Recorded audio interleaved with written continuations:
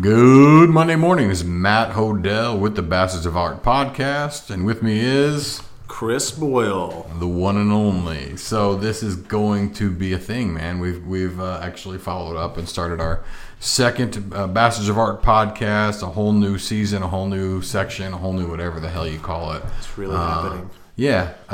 So it's been a week since we recorded the last one. And we're really putting a lot of thought into this next section of the Bastards of Art podcast about the creative process, and we've kind of broken it down a little bit. Last time we talked a little bit differently about imitation versus mimicking, imitation versus innovation, and whatnot. This week we're going to try to talk about innovation. I don't know if it's going to go anywhere or not. We'll see what happens. I'm sure we'll take it somewhere, whether or not it's productive. We'll see. I don't know. What did you do this week, Chris? Did you get anything done? No, I guess I didn't. My initial response is not really the best. No, I worked a lot. I got a lot of things done, but I didn't get a lot of projects done. I started building a swing for my kids in the yard. Oh, like what kind of swing? Like a tree swing.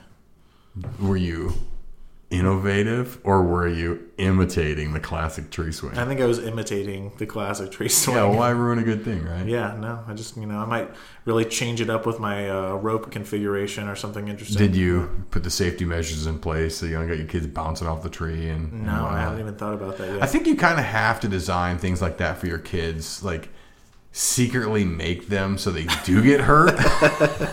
For a lot of reasons, just for like the pain aspect of toughen up, kid. Well, we have a ninja line for that. That was my wife's idea. Oh, do you idea. really? Yeah, it's like a thing you hang on. Yeah. Oh, I always wanted one of those. They're really cool. Yeah, you can get them at the store now. Yeah, I've always wanted, and I've got a little bit of property, and I've always been looking for the two perfect trees to zip line across. Oh yeah, that'd be fun too. Yeah.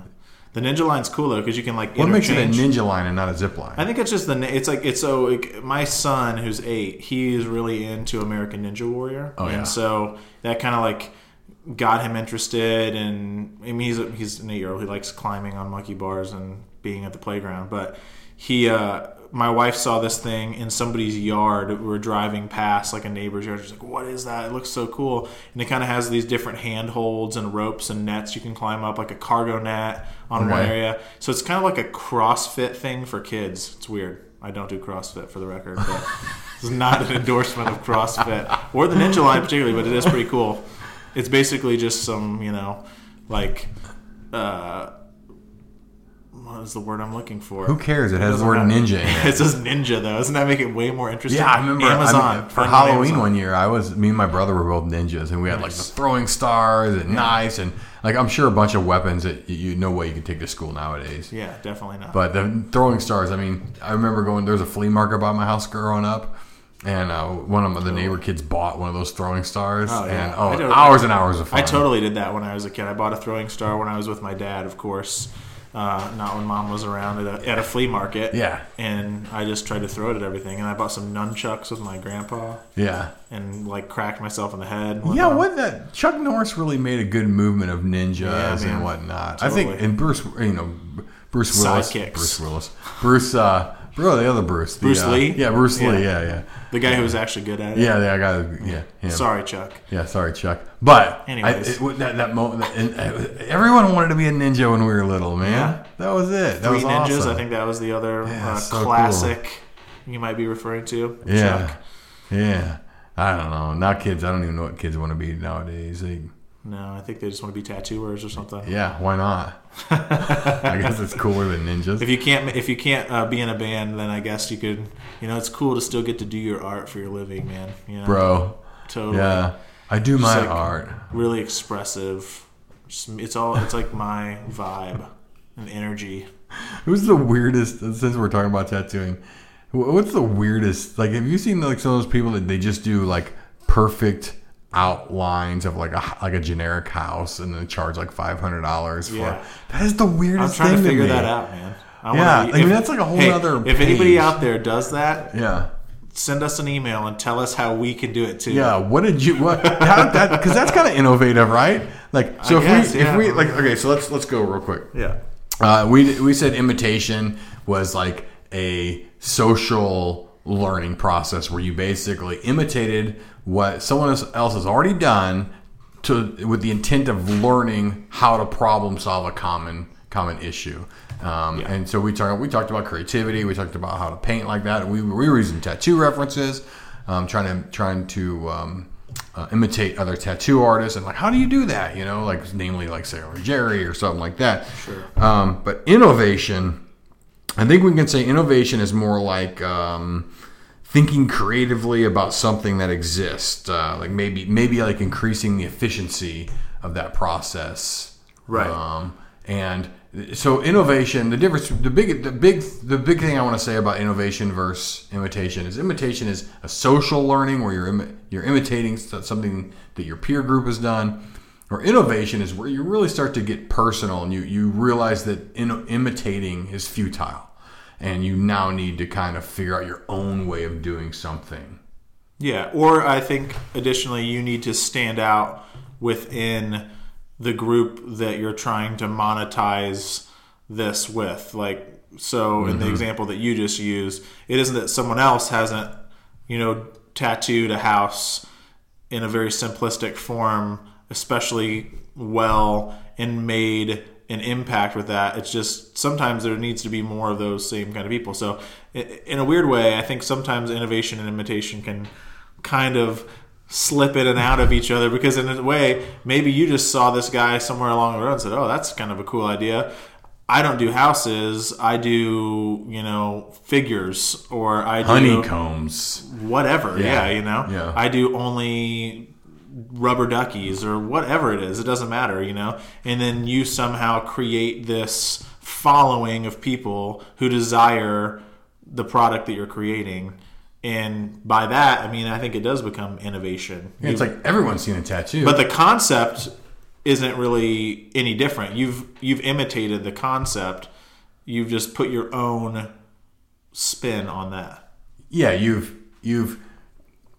everyone knows what a classic tattoo looks like. Sure. But have you seen Jethro's? Right. They're so innovative. What does that spark when I say, Jethro's are so innovative? Like, what do you think Jethro would be doing that's more just something a little different?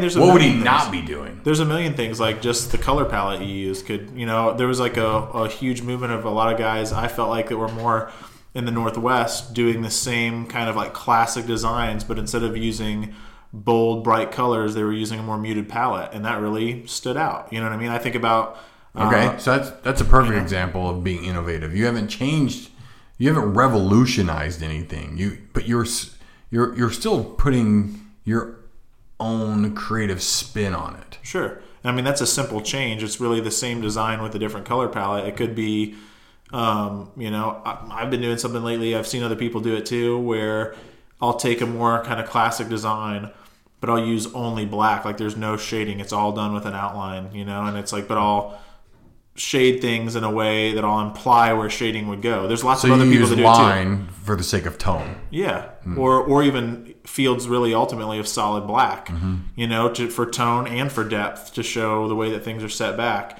And it looks really minimal and simplistic, but it also looks really strong, or maybe even tough looking, because it's a dense, solid black looking tattoo, It's like a tribal style of a traditional design. Yeah. And I think that's appealing to some people, and that I didn't create it. I didn't invent it, but I definitely, I'm making an attempt to try to do more things in that style, because I find it gratifying to see those images tattooed. You've seen a whole lot of things. Sure.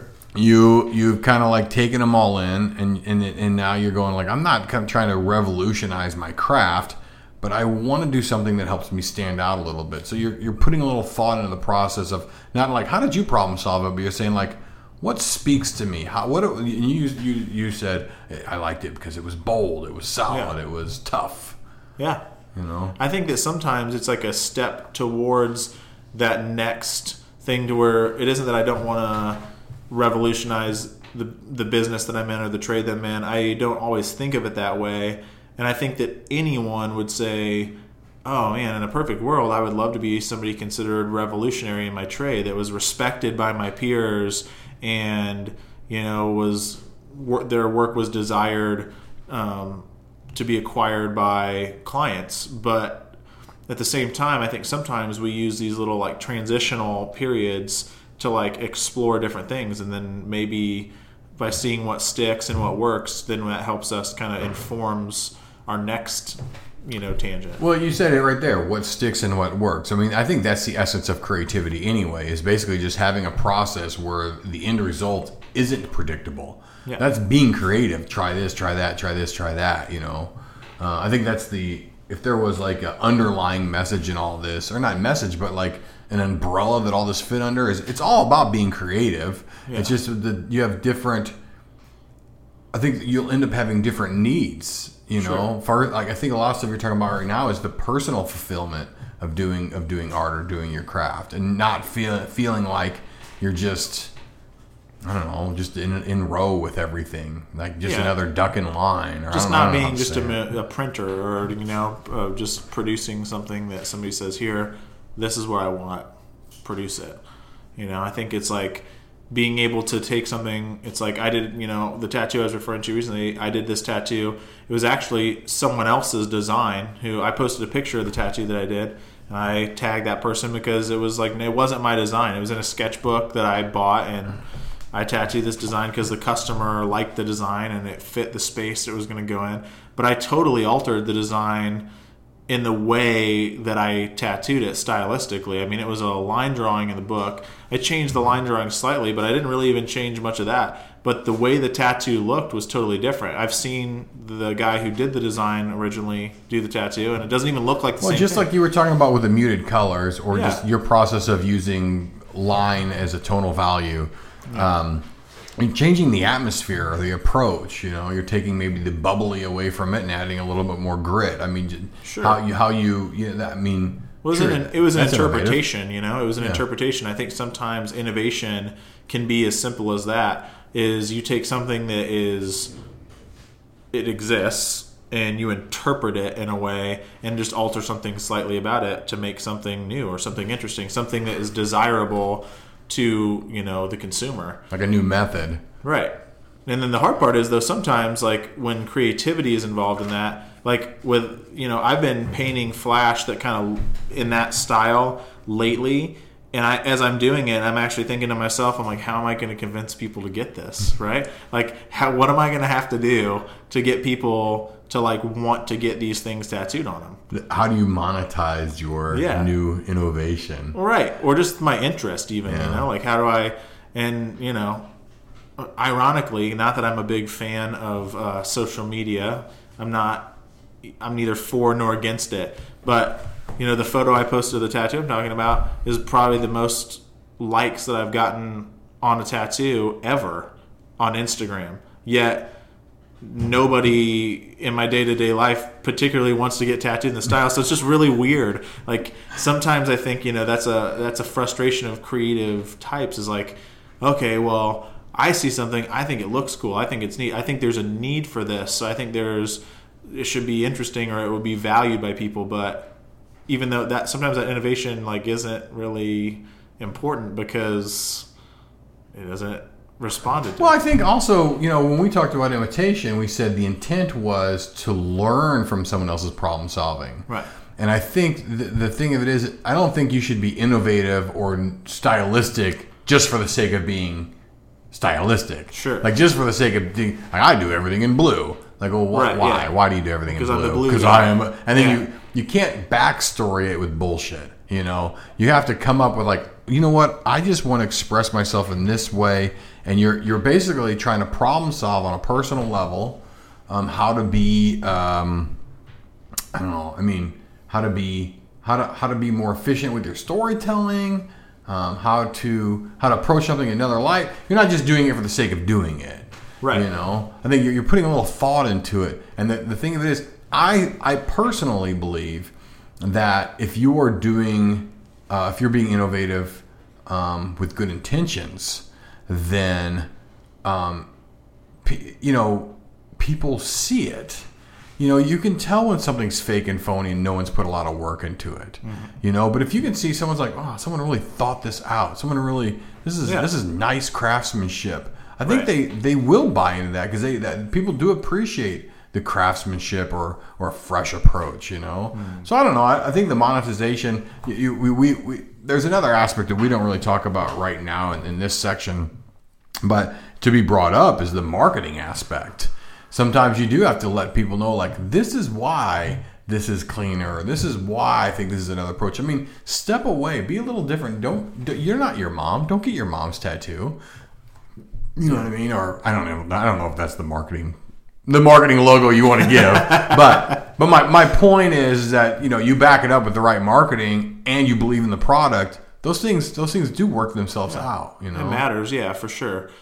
I think it's just tough sometimes to get, it makes me question, like, well, am I really just like imitating something, or am I just on a tangent?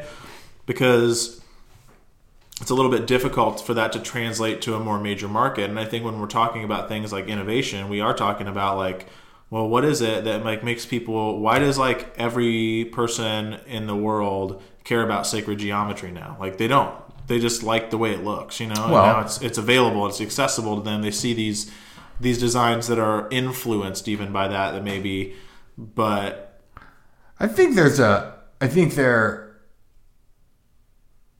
we use some of the terminology we used before, someone was innovative. Sure. And they started doing the sacred geometry. Whether they borrowed it from another culture and figured out how to apply it into tattooing, that's irrelevant at this point, because as far as tattooing was concerned, it was innovative. Sure. Then you have imitation, which is someone trying to figure it out. But then as it gets quote unquote played out, you start having the mimicking. Because you can even see the people who do just like sacred geometry, and it's like, what are you doing? None of this goes together. You're not even paying attention. Right. You know what I mean? But you can see people who are trying to do it in the light of. Yeah. Like, they're trying to pay homage to who came first. They are imitating in a correct way. But I mean, that's like, I think you're being innovative when you start getting some people trying to, like, how the fuck did Chris do that? Yeah. Or, I mean, in the same way, I think that maybe when you're getting a little bit of criticism from people, you might be considered being innovative too, because you're getting attention, like. I think that comes with it for sure. Yeah, I mean, it's easy for people to say, when you start changing something up, especially something that's like time honored or respected, when you start putting there, I think the initial kind of like gauge of what that innovation level is, if we were to put a level on it, is like, is there any pushback from that? Do you have an example you can think of, or a scenario you can kind of invent?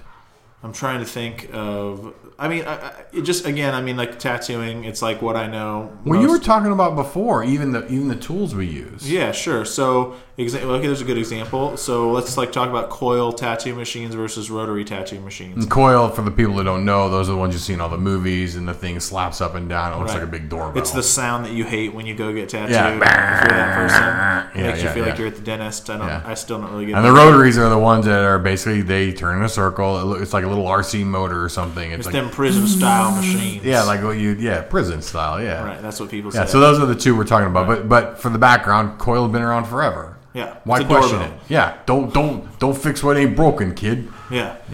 And I think that there is there's a few funny things about that. The first thing is that rotary tattoo machines have been around in tattooing for a really long time. They're not actually like this brand new thing. Whether that be people taking a motor out of a cassette player and making it into a tattoo machine. That's how I made my first tattoo machine. There you go. Yeah. How long ago was that, Matt? Not to embarrass you. It was 1987. Right. So that's at least a while ago. Yeah. But, there's nothing wrong with that. Some of that's like a misnomer. It's like, this is like the futuristic machine. It's like, well, not really. It's like pretty simple. Motor goes around, needle goes up and down. I think, even though it had been around, I think what made it innovative is somebody cleaned up the design. Yeah. And they made it efficient. Right. They made it faster for the process that it was intended for. Right, and they made it user friendly. The thing about a coil machine. That's a good point. User friendly. Yeah, is the coil machine.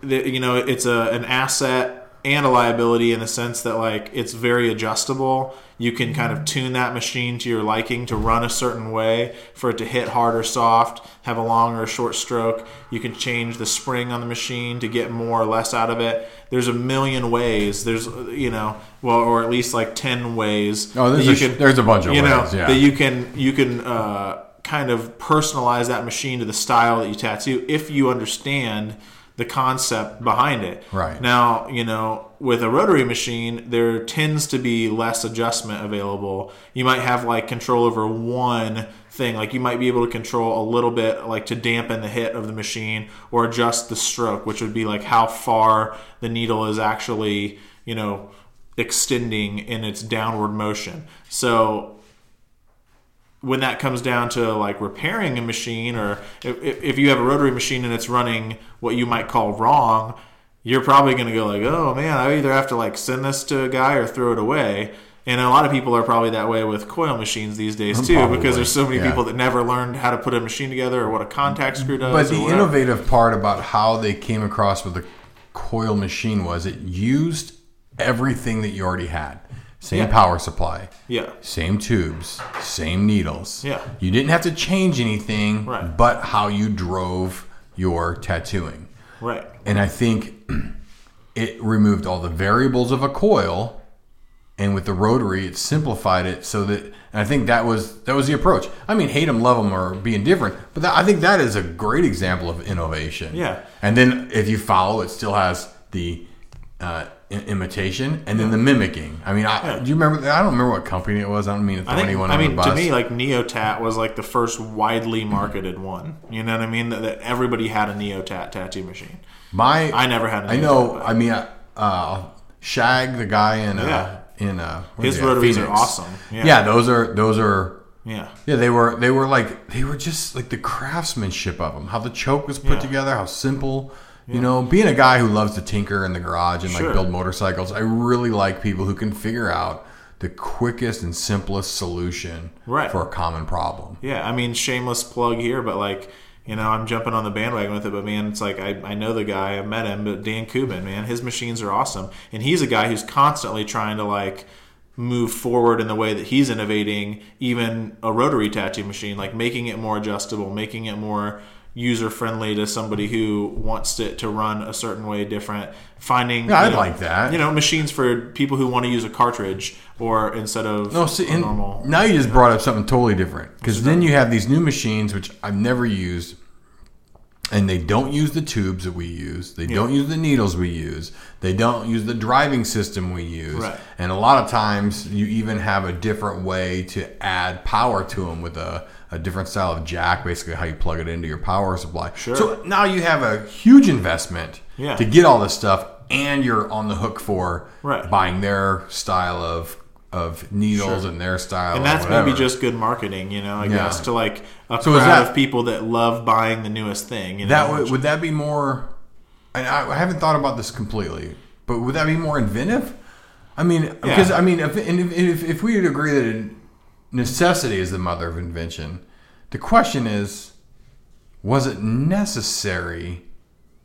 I mean, I guess you can be inventive and not have it not be necessary. There's been plenty of inventions in time that were just stupid, but like the Cheyenne thing, like for me, I don't know, like it's not innovative to me because you've not made my life easier. Sure, yeah, I feel the same way about that kind of stuff, because it doesn't.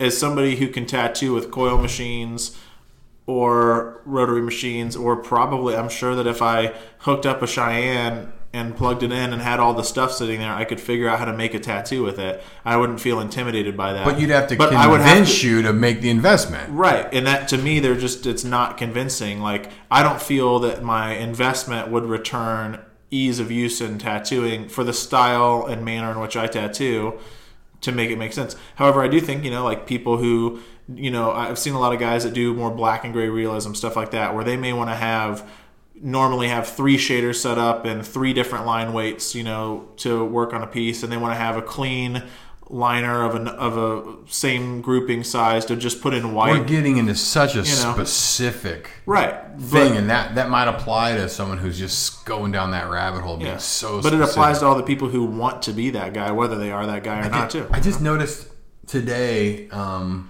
of the girls I work with, her name's Amber, we have cabinets at the shop, and she had a whole shelf full of needle boxes. Mm-hmm. And I recognized some of the boxes are some of the same companies I ordered from, but then there was some I didn't recognize, and I was just like, you are ready for the Armageddon. And she's like, well, half of these are for my Cheyenne and half of these are traditional. Oh, right. And I was just like, oh my God, dude, there's a whole lot of stuff you got to... I mean, that stuff stresses me out. That stresses me out, I'm too. like, man, what am I going to do? What happens when I'm forgetful. So, like, what happens when I run out of, like, 7 round liners for this thing? Like, and then I have a whole box of 7s that I can't use with the machine. It's like, that just doesn't work out for me. Like, that doesn't work. I got to be able to, like, rustle through my drawer and, like, pop something open with a lighter and, like, make it work. Make it work on the fly. Yeah.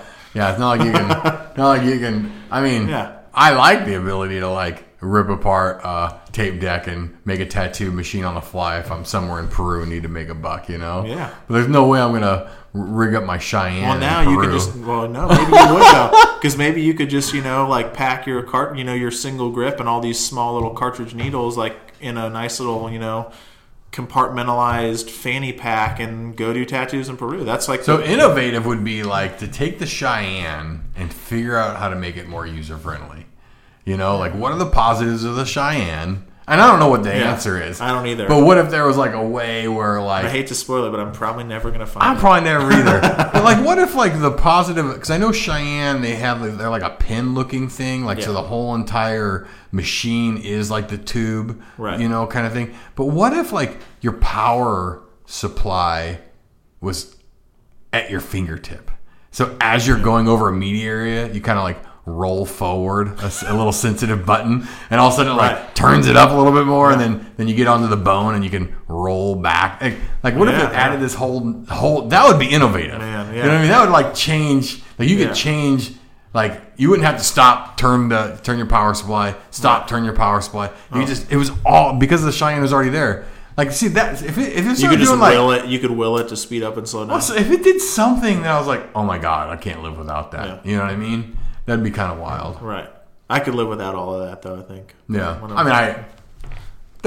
Being like a gear nerd, like especially when it comes to hiking, like I have 2 sets of walking sticks. I have 2 different stoves. I mean, you don't need all this stuff, I think we've got like 4 different tents at this point. Right. I don't need all of it. I just like, well, it's cool to have it. Yeah. This tent has blah, blah, blah, blah, blah. I think there could be like that market too when it gets to innovation. Yeah. Like, I mean, I'm definitely in that market. I have a drawer full of tattoo machines, and I still use the same 3 machines all the time.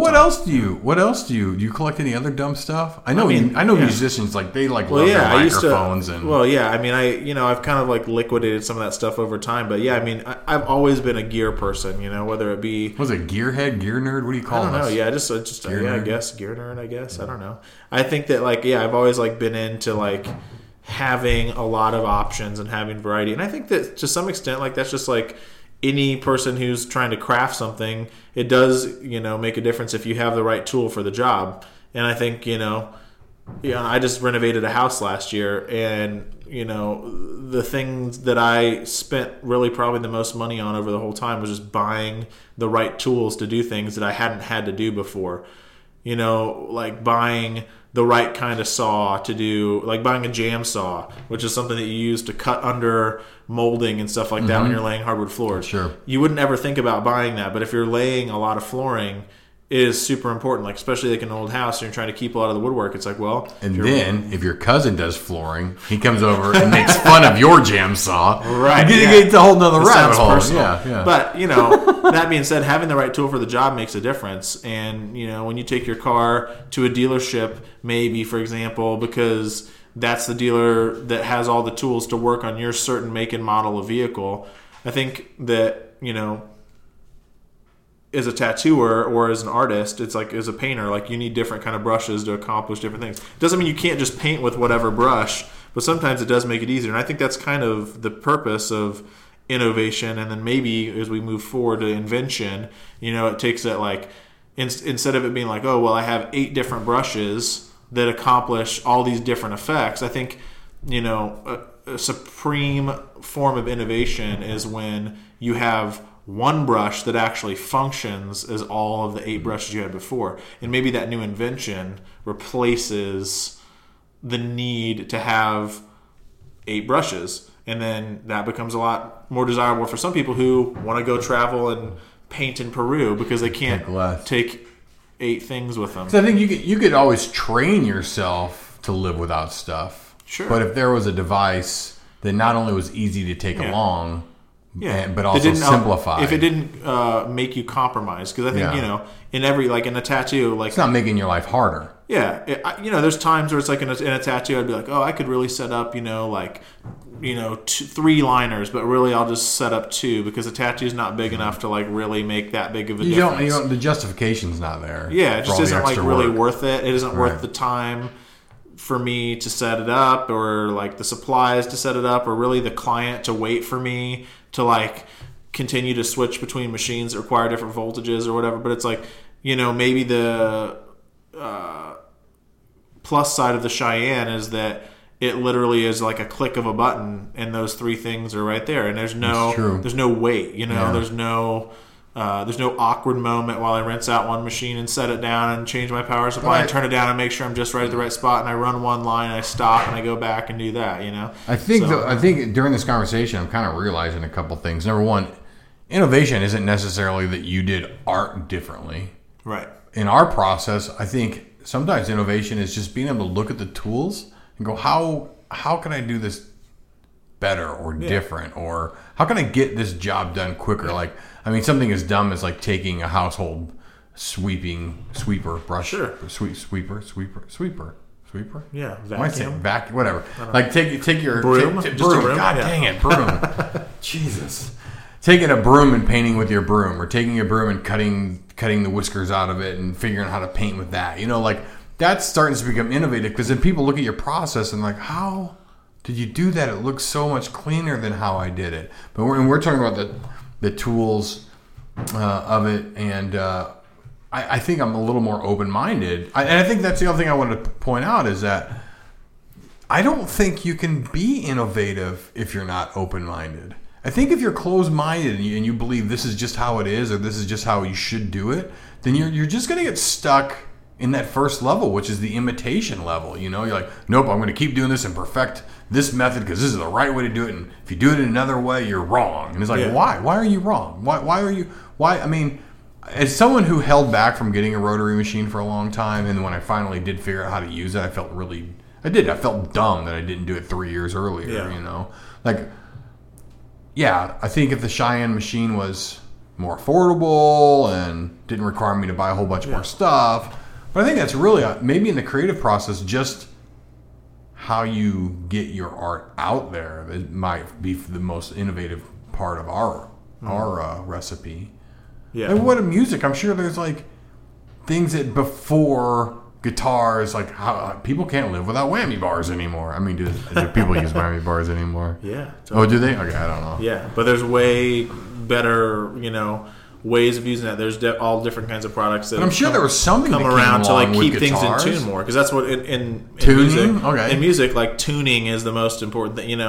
As far as a guitar player is concerned, the problem with using a tremolo arm or a whammy bar. I have no idea what a tremolo arm is. Well, that's the same thing. Is that the same thing? Yeah, it's the same thing. So it's just that, you're bending, you're relieving tension on the string, and then those strings are coming back to tension and therefore pitch. But the issue is, there's a few variables in there that can cause the strings to stick, or just the fact that you've released tension on the strings and reintroduced it that changes pitch. So the whole goal is there's been companies founded on trying to make the perfect tremolo, really to do that. Yeah, and there's been all kinds of different innovation and things. There's a company called Wilkinson that did a really great job of doing in-tune tremolos, and part of that is that the saddle, which is where the string crosses on the bridge, is a roller. Instead of it being a straight piece of metal, as you depress the tremolo, the string rolls across the roller. But the other side of that is the nut matters, and so there's companies that have come out with nuts made of different material, where they used to be just made out of bone predominantly, or plastic. There's ivory and tusk, and then there's graphite nuts, which the 80s like really produced that desire, so that the string will it will lubricate the string as it moves back and forth and it doesn't get caught. So there's all kinds of stuff in in guitar playing, I guess that's what I would think of. No, it's a little bit of a tangent. I mean, I live in a bubble. I mean, I can think of innovative stuff when it comes to hiking, and I like sharing some of my. I got a group of guys we hang out together. We nicknamed ourselves the Nerdy Adventure Club, And one of the things we do is we like to show each other like our new gear we found and why it's better. And sometimes things are better, and it's fun to introduce someone like, why are you doing it like that? Check this out. This is so much easier. And sometimes it's like more about, look what I own. Totally. You know what I mean? Hey, check out what I've got. Yeah, check out what I wasted my money on. I got a friend. Wish you had this. Yeah, and I just realized, I think he carries 2 stoves no matter what we're doing.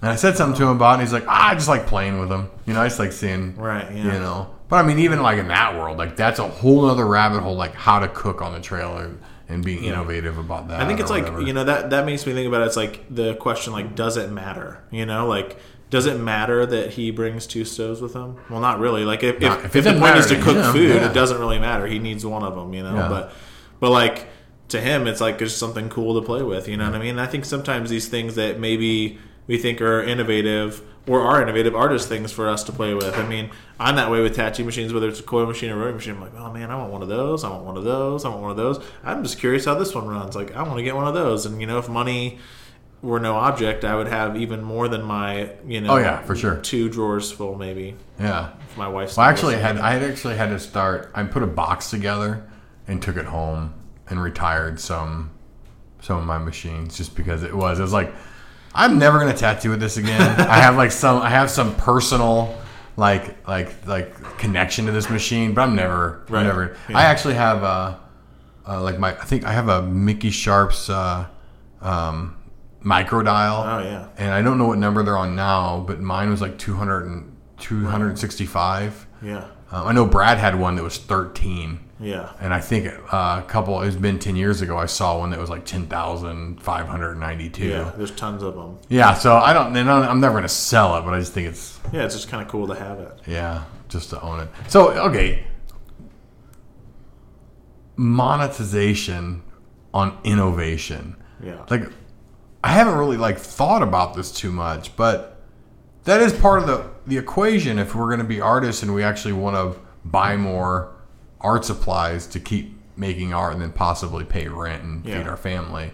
Like, how just off the top of your head, like, how much stress should there be on the monetization part, or do you think just as long as you're believing in your product, that can kind of follow suit?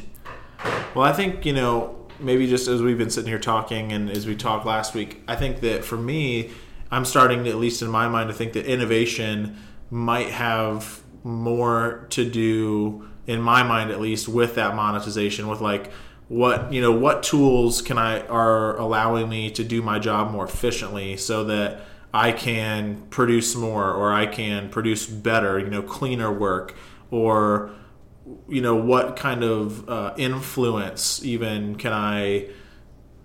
reference can I look at in order to become more well versed or more capable to produce art quickly. I had a conversation with my neighbor this week about she works in a creative field. She's a designer and an artist, but she works for a lot of corporations. And she expressed, she's like, oh, if I were asked to create art without any kind of purpose or direction, I would really be lost. And she makes furniture and stuff, but she's like, I would want somebody to tell me what I need to do. I needed some kind of structure or boundaries. She was expressing that was helpful to her in order for her to be creative. She needed some kind to narrow that spectrum of, okay, I need to focus my creativity in a direction to get to something that's consumable. So I think that could be, if you're a graphic designer or something like that, it would be a client saying, I need a logo, but I need it to express X, Y, and Z. And so that gives you some direction to go. And I think if you're tattooing, I had a conversation with a client this week of going like, he's like, well, what's the most frustrating thing about tattooing? And just quickly, I was like, well, the most frustrating thing is when people just don't know what they want. And it's like pretty, just that response out of my mouth. I was like, oh, well, in some ways, I feel like I'm oftentimes asked just to produce, work for people. You're being commissioned. So you're being commissioned to one or two things. Right. You're being commissioned to fulfill their idea. Right. Or you're being commissioned to be you. Right. And sometimes it's a little bit of both. And sometimes, it's just one or the other. But I think it's really challenging when a client will come to you and say, okay, well, I want something that is kind of like this, but whatever you want to do. And you look at them and you go, well, I know that that's not true. I know that you have an idea in there, and we need to hash it out a little more. We need to communicate that so that I can take my knowledge and my skill set and put that together into something that is what you want, that it's the desired result. And that isn't always, innovative. It's not. I mean, sometimes it's just, very calculated. What if there's micro innovations? Maybe it is. What if someone has such a generic idea that you just change it just enough so that you don't look exactly like all their buddies? Well, I try to do that all the time, because sometimes people want what they want, and that's fine. That's what they want. They want to look just like the picture that they found on Pinterest of some other person's tattoo. That is what they want. They don't want it to be kind of like it. But at the same time, a lot of times people are being like, oh, well, I really just want something kind of like it, and you can do whatever you want with it, do your thing. But even when they say that doesn't mean that I can actually do my thing, because I have to keep in the back of my mind that they still want this, because I'll quickly drift off into oh yeah, that dream catcher, geometric single needle cross is not a panther with a dagger through its head. Let's think about something really quick. Let's think about some of the most innovative pieces of art that have been done through the years. Hokusai's Great Wave. Okay. Yeah. Michelangelo's Sistine Chapel. You know what the one thing in common with both of those is? They were both commissioned. They're both dead. Oh, they're both dead, yeah. But they were both commissioned. Yeah. But there was something about how they approached things that got them the job. Yeah. I think there's a story of Michelangelo that his dad was a big schlep and had a bunch of gambling debts, and he was forced to do it, maybe. I'm not really sure. But still, they wanted him to do it. And I'm glad he did, because it turned out stellar. Obviously, those type of people, now, if your work, can you imagine years from now, Chris, you have umbrellas with your drawings on it? You know what I mean? And that's where we've gotten with these. But my point is just think about that for a minute. We sit here and we try to be up chrisboyletattoos@gmail.com if you need any umbrella designs. Anybody listening out there? But think about it. It's not up to us to what do people need? It's almost what are people doing, and how can I help them to make that cooler and cleaner? I mean, think about this. We're tattoo artists, so we've got to think in a certain design mind frame. How many times as a designer have you gone to a restaurant and been like, man, if I had more time in the world, I would totally lay out this logo better for these guys, or I would totally, But it's not our world, and there's not that these people would have the money to pay us. I think that's a common challenge in design, is when you are given those constraints, whether that be creative constraints or budget constraints that may limit your time or ability to put in something. I mean, it could be in a tattoo. If somebody's like, hey, well, they show you a picture of something that's a $800 tattoo, and they want something like that, but they've got $150. That's a constraint on it, But I think you bring up a good point here. Those two things, you have the budget and you have the time on a commissioned piece. Mm-hmm. The innovative part is how to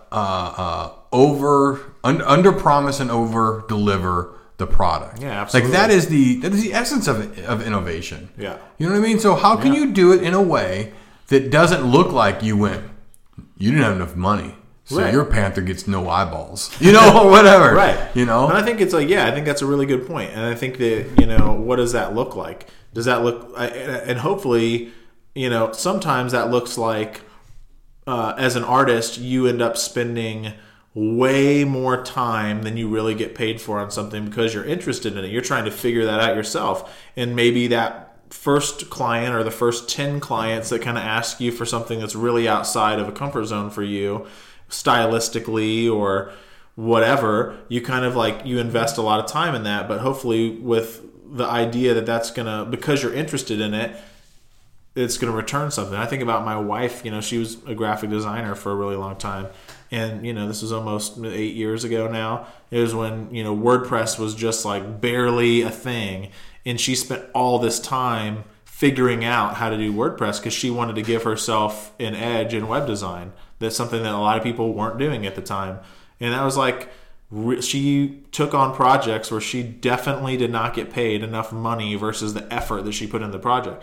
Now, the result was like very appealing to the client. They loved what they got because she gave them really great looking, functional, somewhat self-manageable websites.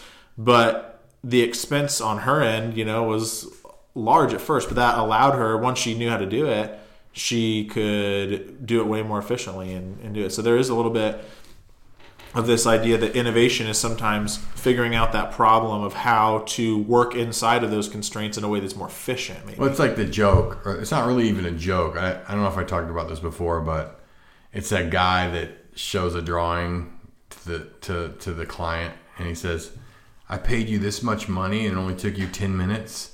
And he was like, "No, you're paying me this much money because it took me 20 years to figure out how to do this in 10 minutes." Totally. That's all. I have the opposite problem. People are like, "Where did he go?" I'm like, "I'll be back in like 45 minutes. I'm going to try to rack my brain about how to draw this thing that doesn't exist." Yeah, I'm sure by now, like you can get subs done even quicker by now. Yeah.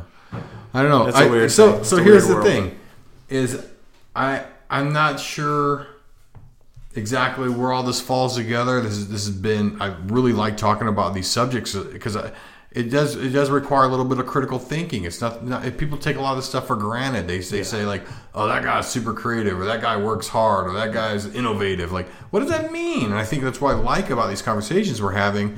But I think that the next step is like, when do you become inventive? Yeah. Like, and that's making something up that just didn't when are you doing exist. Something actually new? Yeah, this is like, what the hell did you just do? Yeah. And I think that will probably be what our next like I've never seen anything like that before. Yeah, when you're past innovative and you're like, like people that do some of this crazy art that you're just like, what? Like I remember, and this isn't old, but it was new to me. Like, have you ever seen people like that sew with silk and make realistic paintings? Yeah, that is mind blowing to me. That's probably still innovative, but still, I mean, when someone invented it, that process. Yeah, and you're like, what the hell? Yeah. I think there's like, there, like we touched on before, there probably are like stages of innovation, but I think that like the pinnacle of that is when you actually invent something new. So I think that'll be an interesting thing to talk about in the future and just see, dig in a little more. Because what I've enjoyed about these conversations is just my own train of thought and my opinions on things kind of shaping and developing as we talk about them, and giving that some time to sink in and live with it and work with it for a week or two, and then seeing how our conversation looking at life through the lens of the conversations we've been having in this topic. It jars us out of that stagnant mindset that we get into. Yeah, the mindless, and that's what I'm hoping these podcasts do. I'm hoping they do kind of trigger people to go like, "What am I doing?" Yeah, just think critically about something that maybe you wouldn't think very critically about. You might think about it in passing, but you wouldn't apply it to your workflow or your process or your client or your design. I think that's a cool thing for people to get to do. It's been cool for me even already in just a couple of weeks just doing that. So hopefully other people will do it too. Awesome sauce. Yeah. Well, this has been another episode of the Bastards of Art podcast. Well, thank you for listening. Thanks for waiting for me to get these new episodes out, and with the help of Chris, I think we're coming up with something really cool here. You can reach us at SoundCloud, iTunes, Stitcher, FM Player, and of course the webpage www.bastardsart.com, and hit up all the episodes there. I think this is actually episode number 50, which is interesting because I think you're not really a podcast until you get to 100, you know? Halfway. And I do. People ask me all the time, like, when on your podcast? I'm like, it's still there, but it's not, I don't get paid for this. I haven't monetized this at all. So, you know, but I think, you know, having Chris here, I think the two of us together is really bringing a lot more energy to the table than me talking by myself. So anyway, thanks for listening. Everyone have another good week. Talk to you later. Bye.